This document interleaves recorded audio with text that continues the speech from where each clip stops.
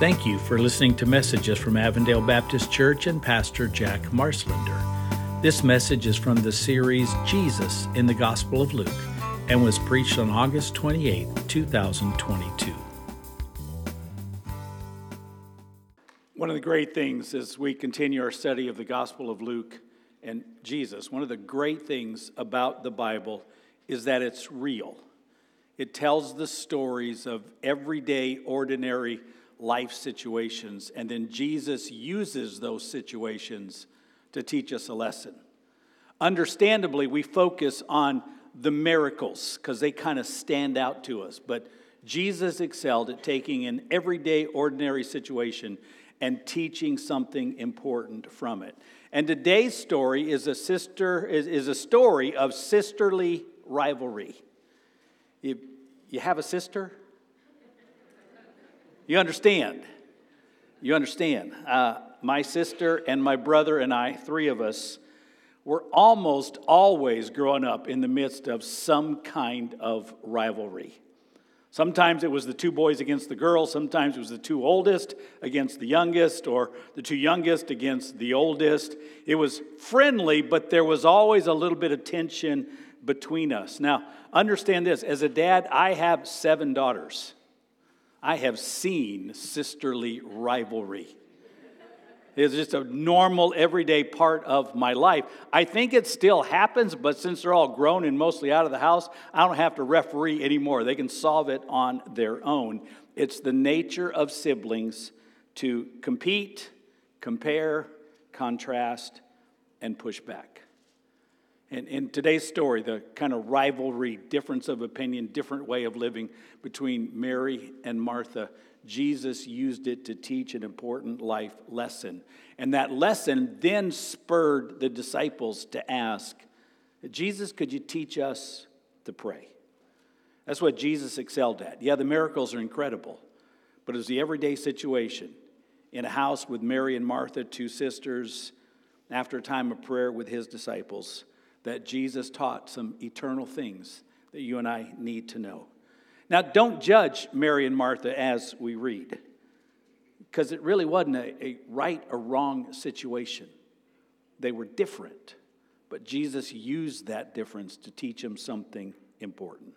So, Luke 10, verse 38 is where we begin, and we're going to read into chapter 11, verse 13. So let's stand together as we read this story of Mary, Martha, and prayer. And here's how this passage reads. As Jesus and his disciples were on their way, by the way, let me just insert, they're on their way ultimately to Jerusalem. Jesus knew he was going there to die. His disciples hadn't picked that up yet.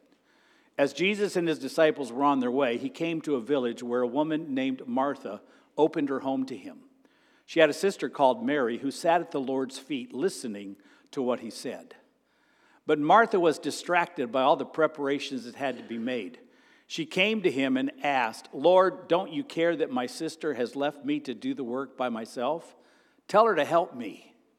Martha, Martha, the Lord answered, you are worried and upset about many things, but few things are needed, or indeed only one. Mary has chosen what is better, and it will not be taken away from her. One day Jesus was praying in a certain place. When he finished, one of his disciples said to him, Lord, teach us to pray, just as John taught his disciples.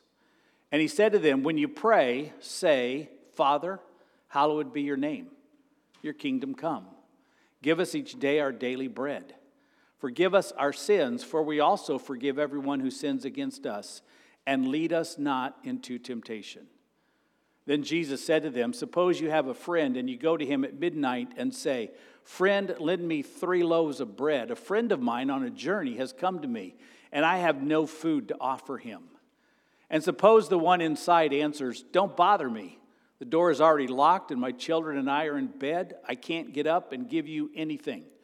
I tell you, even though he will not get up and give you the bread because of friendship, I love this line, yet because of your shameless audacity, he will surely get up and give you as much as you need. So I say to you, ask me and it will be given to you. Seek and you will find. Knock and the door will be opened to you. For everyone who asks receives.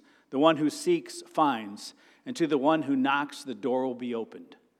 Which of you fathers, if your son asks for a fish, will give him a snake instead? Or if he asks for an egg, will give him a scorpion? If you then, though you are evil, know how to give good gifts to your children, how much more will your Father in heaven give the Holy Spirit to those who ask him? Great passage. You may be seated. And I really want to make sure that you understand this. And understand part of what I do when I teach on Sunday morning is I'm not just teaching you the passage, I'm kind of teaching you how to look at and analyze and study the Bible. So this is how I went through it this week. Start with the situation. And the situation was there were two totally different sisters. Martha was a doer. And in this situation, she was overwhelmed with the doing.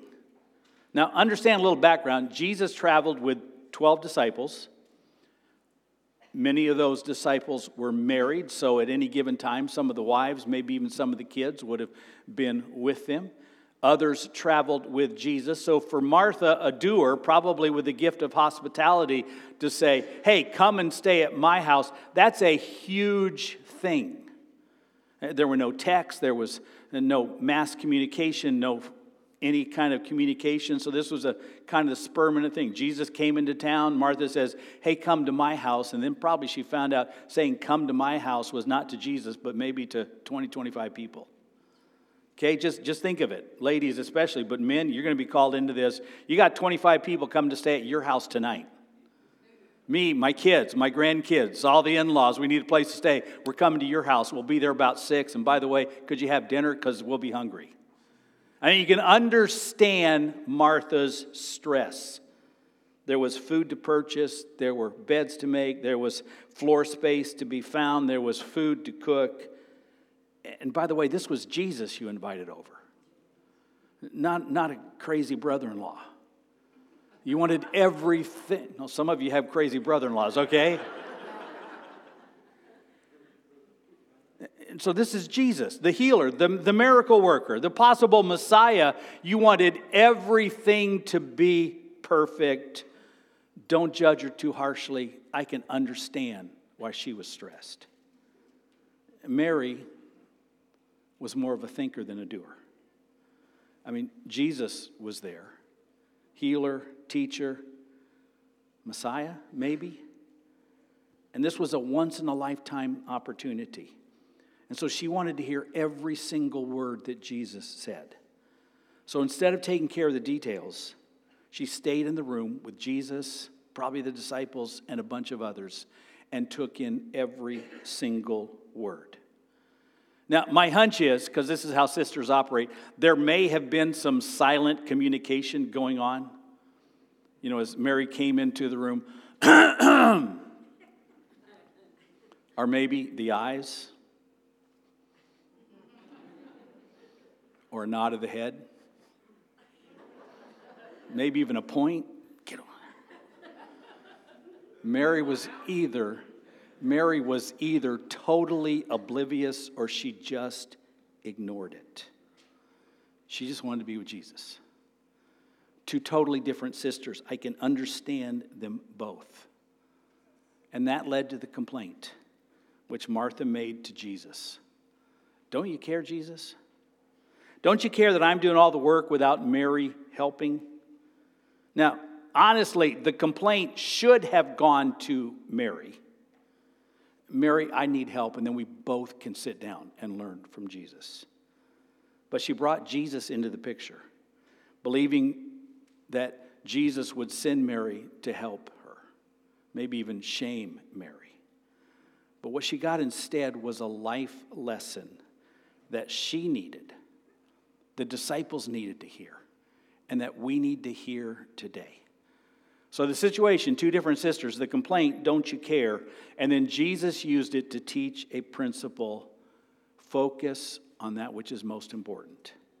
Martha, Martha, the Lord answered, you are worried and upset about many things, but few things are needed, indeed only one. Mary has chosen what is better, and it will not be taken away from her. Martha, it's not that what you are doing is wrong. Hospitality is a great thing. So it's not wrong, it's not unappreciated, but you're driving yourself crazy with worry and stress and frustration over details, over the little things. And Mary is doing something important, learning from me. And that's a better thing. And so I'm not going to stop her. And so listen, the principle is this, and I really want you to get it. You can spend your life doing the necessary things, even the good things, and still miss out on the most important things.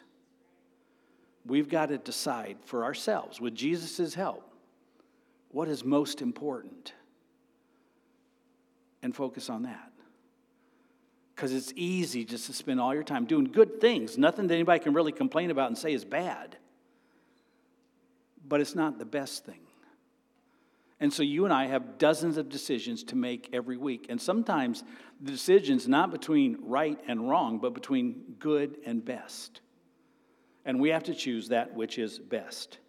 So Martha, you can make a fancy meal, or you can listen to Jesus. A fancy meal is good. But listening to Jesus, when you don't have many opportunities, and he's only going to be here for maybe a day or two, that's the best. And so forget the fancy meal. Serve us sandwiches. Just put the bread and stuff out there. We'll all make ourselves. You got to make a decision between the good and the best. Dads, it often comes down to that for you. I'm going to make more money, or I'm going to lead my family to be involved in church. Man, working hard and having a second job is a good thing.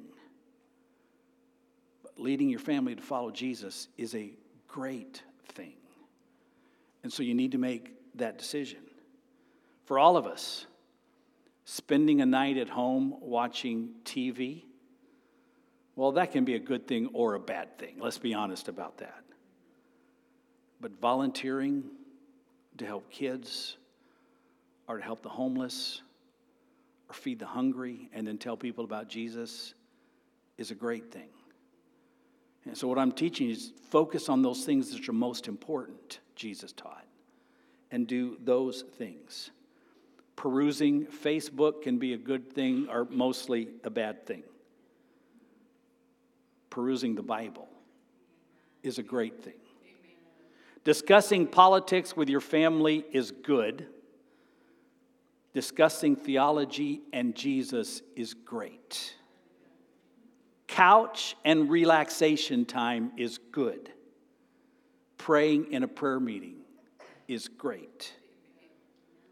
Personal one, going to Las Vegas on September 18th to watch the Cardinals play the Raiders could be a good thing. Staying here and preaching a sermon like God called me to do, that's a better thing. And I can watch the Raiders in February in the Super Bowl in town anyway. You understand what I'm telling you? A big part of life, sometimes we think it's between horrible sin and serving God. A big part of life is choosing between the good and the best. And you and I have to choose the best. So I'm not saying don't do the necessary things. Meals must be cooked. Laundry must be done. Bills must be paid. Work needs to be done. Fun and relaxation is essential and even biblical. Do those things, but don't let your life be consumed by them. If you want to please Jesus, if you want to grow spiritually, if you want your life to count for good and for God, if you want our country to turn to God, you consistently must choose the best over the good. The most important over the less important. The God things over the me things. And so the principle, Mary, Martha, focused on those things which are most important. By the way, in order for this to happen, in your mind, you got to have a list of what is most important. And we'll talk about that because that's going to be one of the steps that we get to at the end. One of the practical things is you have to decide for yourself, write them down, print them on your brain. what is most important to me? And then you can choose the most important over the less important. So then after this lesson, the disciples made a request. They'd been thinking about this and what's most important, and then they watched Jesus go and pray. And so they made this request: Jesus, teach us to pray. Jesus, we've heard you teach publicly about prayer. We've seen you pray. And we've seen the spiritual power that results when you do pray. Can you teach us to do that? Though they didn't know it, within a matter of months, they weren't going to have Jesus physically present with them anymore. They didn't buy this. Jesus was going to have to die, and we'll see that in coming chapters when Jesus taught that. It took them a long time to grasp that. And so they were thinking, Jesus will always be with us. But Jesus wanted them to learn to pray, and after seeing him, they made this incredible request, one that I hope all of you have asked. God, could you teach me to pray? Because I know prayer is important, and so I want to learn. By the way, we're in the same situation the disciples would be in soon. Jesus is not physically present for us. So we need to learn to talk to him and hear from him. So you got this incredible request, Lord, teach us to pray. And Jesus' answer, there's a lot here. What Jesus told them is very similar to what he said in the Sermon on the Mount, where we normally turn to when we talk about the Lord's Prayer. This is a version of that. But understand what Jesus was teaching his disciples. This is an absolute essential skill that every believer must have. You have got to know how to pray if you want to follow me. It cannot be done otherwise. And so I want you to learn some principles from this. I'm not going to take it word by word or element by element. I want you to learn the principles that Jesus was teaching about prayer. And there's 4 of them I want to share with you. And the first prayer principle is this: keep it simple. Jesus' prayer was not long and it was not complicated. It was not filled with fancy words or deep theology. It was short and simple. Never judge yours or anyone else's spirituality by the words they use in prayer or the length of their prayers. This was very simple and direct and to the point. Father, I honor you. I ask that your will be done. I pray for today's needs. Forgive me my sin just as I forgive others, and help me avoid sin from now on. Amen. I mean, that prayer is less than a minute long. Keep your prayer simple. That's the model. Prayer is not a doctoral student trying to sound impressive. It's much more like a child talking to a daddy. Dad, I love you. I want to do right. Oh, by the way, today I need some gas money and lunch money. I blew it yesterday. I'm sorry. Can you help me do right today? Thanks. Prayer is much more like that than it is a dissertation. Jesus was not trying to be deep. He was teaching an essential skill that you and I need. And the first thing he taught us is, listen, this prayer thing is not as complicated as you think. Keep your prayer simple, direct, to the point, and from the heart. It's as simple as a child asking a dad for help. Don't overcomplicate it. And do understand that dads love it when their children ask for help. Most of my kids are out of the house. And so I don't get that every day. So when I get the call, hey, Dad, I need help, I will be there. That's what I do. I may not have great sounding words, but you need your car jumped, you need a tire replaced, I'll be there. Because I love my kids and I want to help them. And so they don't need to give me a 35-minute dissertation on why dad should help their kids. Hey, Dad, I need help. Can you help? I'll be there. Keep it simple. Prayer principle number 2, keep praying. I love this parable. You have unexpected night guests. Now, keep in mind, back in that day, you didn't know when they were coming. There was no texting, there was no phone calling, there was no messaging, there was no FaceTiming.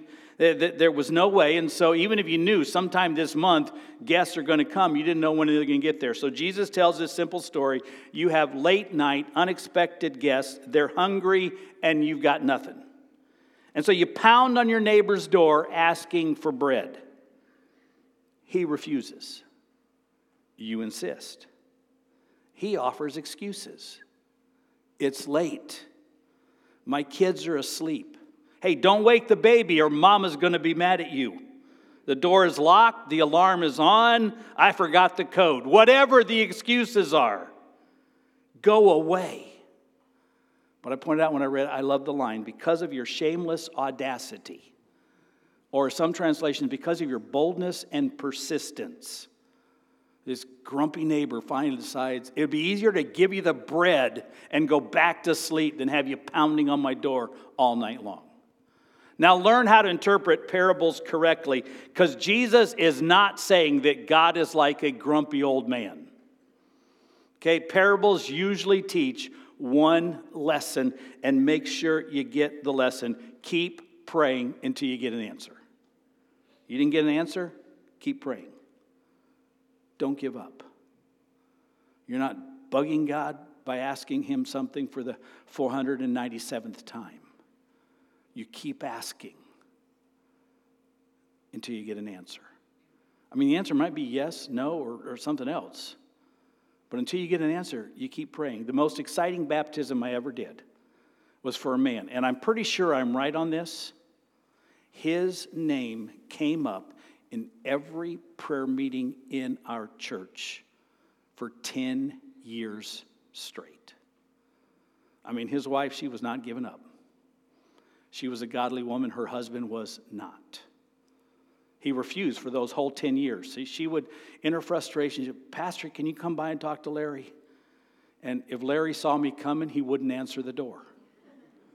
He did not want to talk to me. And he finally told me, don't come over. I'm not going to listen to anything you have to say. I know my wife sent you over. I'm not interested. He was a serious alcoholic. But every prayer meeting, Diane would say, pray for Larry. Pray for Larry. On every prayer sheet that church turned out for 10 years, there was Larry's name. I want to tell you, when his heart was changing, he accepted Jesus at a Promise Keepers conference that I had to bribe him to go to. Because he lived in Arizona. Arizona didn't have In-N-Out burgers. And I told him, look, I want you to go to this men's conference. Is there going to be preaching there? Yes, I'm not interested. We're going to stop at the In-N-Out in Barstow. I'm going. Okay, so that's not the most spiritual reason in the way. And I had to agree, we're stopping at In-N-Out Burger on the way and on the way back. He went. He accepted Jesus. The next Sunday, I baptized him. That was not Promise Keepers. It was not In-N-Out Burger. It was not Jack's Persistent. It was a wife's persistent who said, I'm going to pray for this man every chance I get until God does something. Never give up. Don't make prayer too complicated. Keep it simple. Keep praying. Prayer principle number 3, pray with faith. When you pray, as Jesus taught you, and about the things that Jesus taught us in this passage, pray believing, and the faith, by the way, is about God, not necessarily just about the thing you're praying for. You pray believing that God is real, that he cares, that he hears, and that he will do what's best. Praying with faith doesn't mean you're always going to get what you ask for. I didn't get everything I asked for from my dad. I asked when I turned 16, and I'm still asking for it. God still has it answered, for a 1966 fully restored Ford Mustang. That was in 1974. I always wanted one of those things. Dad said, here's what I'm going to do. I'm going to give you a job in my hardware store, and you can save your money, and you can buy Grandpa's $400 old car that he's got for sale. Okay, so I got transportation. It's not what I wanted, but I had faith that my dad would do what was best. He gave me a job. I earned the money, bought the car. It was okay. The faith was in my dad. He's going to do what's best for me. And he did. So pray with faith, knowing that God is real, that he cares, that he will listen, and you can trust him to do what's best. Ask and it will be given unto you, what God believes is best. I was young,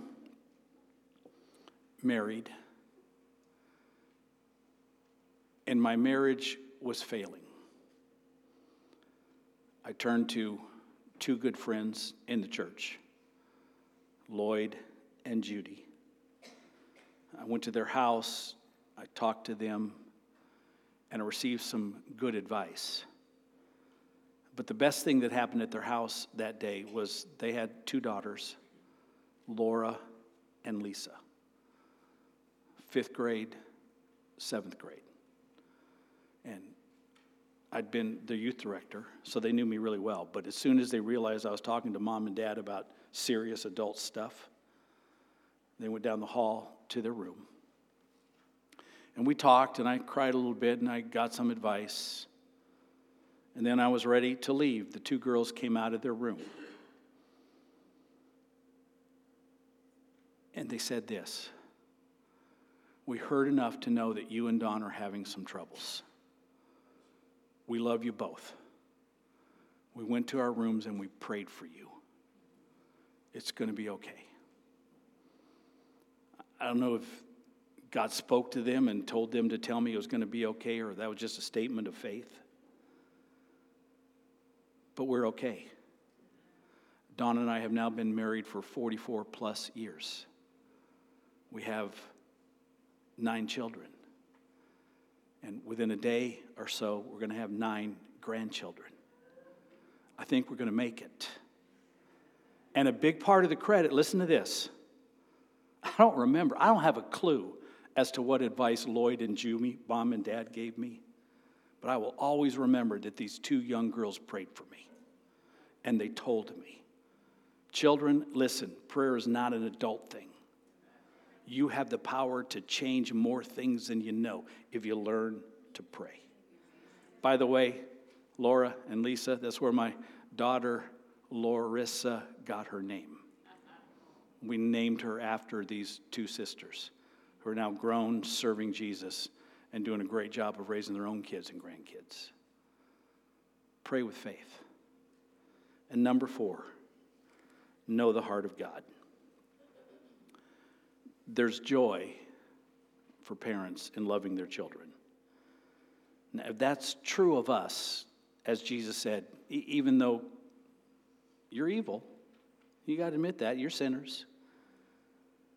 But if you love your kids and want to do what's best for them, how much more does God? He wants to help us. He wants to answer our prayers. He wants us to grow. He wants us to give us joy. He wants to give us the Holy Spirit. And so part of praying in faith is understanding the heart of God. He's good. He's loving. He is on our side. He wants what is best for me and for you. We are not going into prayer like negotiating with a cold-hearted banker.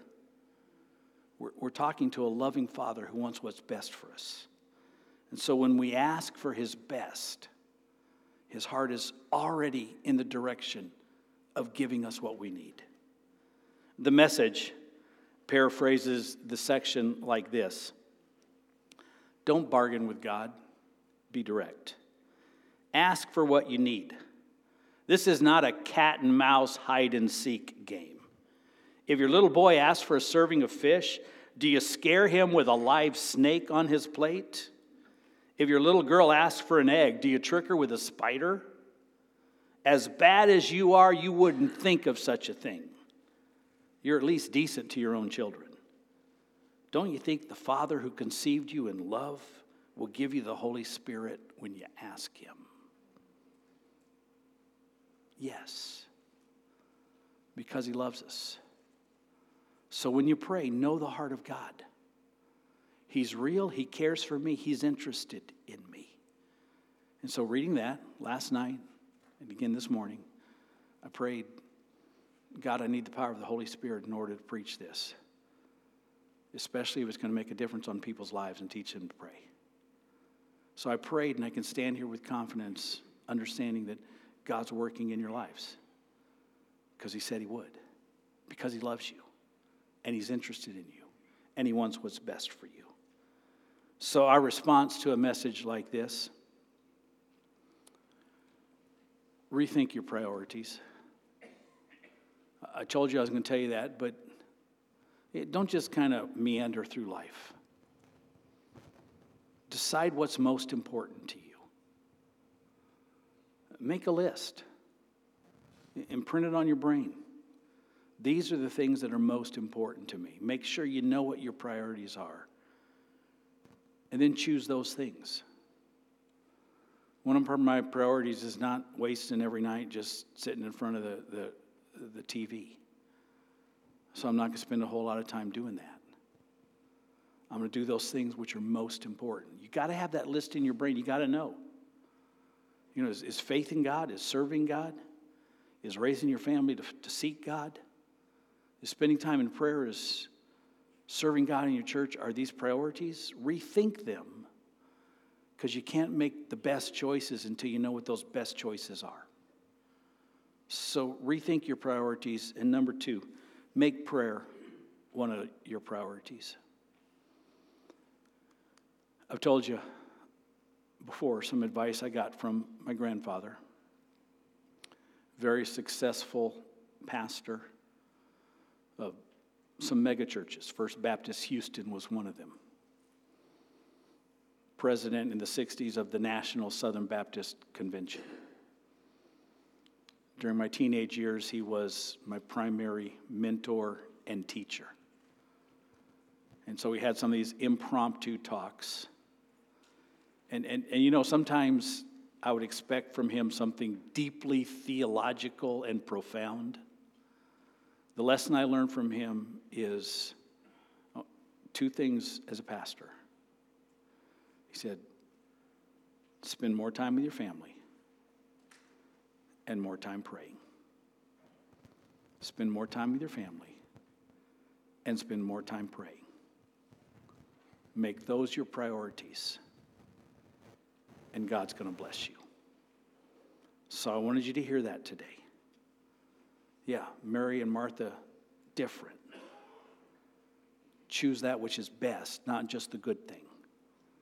And then learn how to pray. And it's not as complicated as we make it out to be, but make sure that prayer is one of our great priorities. Praying for my kids, praying for my wife, praying for my church, praying for my nation has more of an impact than anything else I could do. So rethink your priorities and make prayer one of them. I'm going to pray. We have in our church, and you know this, what we call a time of invitation, a response time. It's not a time to just pack up your Bible and hope that we get to, and all the people said amen part. It's a time to seriously go before God and put into what we practice, put it into reality. So you spend some time praying. If God's leading you to make a decision, there'll be people here to help you, or you can let us know on a connection card. But I really want you to be talking about, God, what are my priorities? Am I living those? And is prayer one of them? Thank you for listening to messages from Avondale Baptist Church and Pastor Jack Marslender. You can find out more about our church at abcaz.net, and you can find Pastor Jack's sermons on most podcast apps. Thank you for listening, and may God bless you.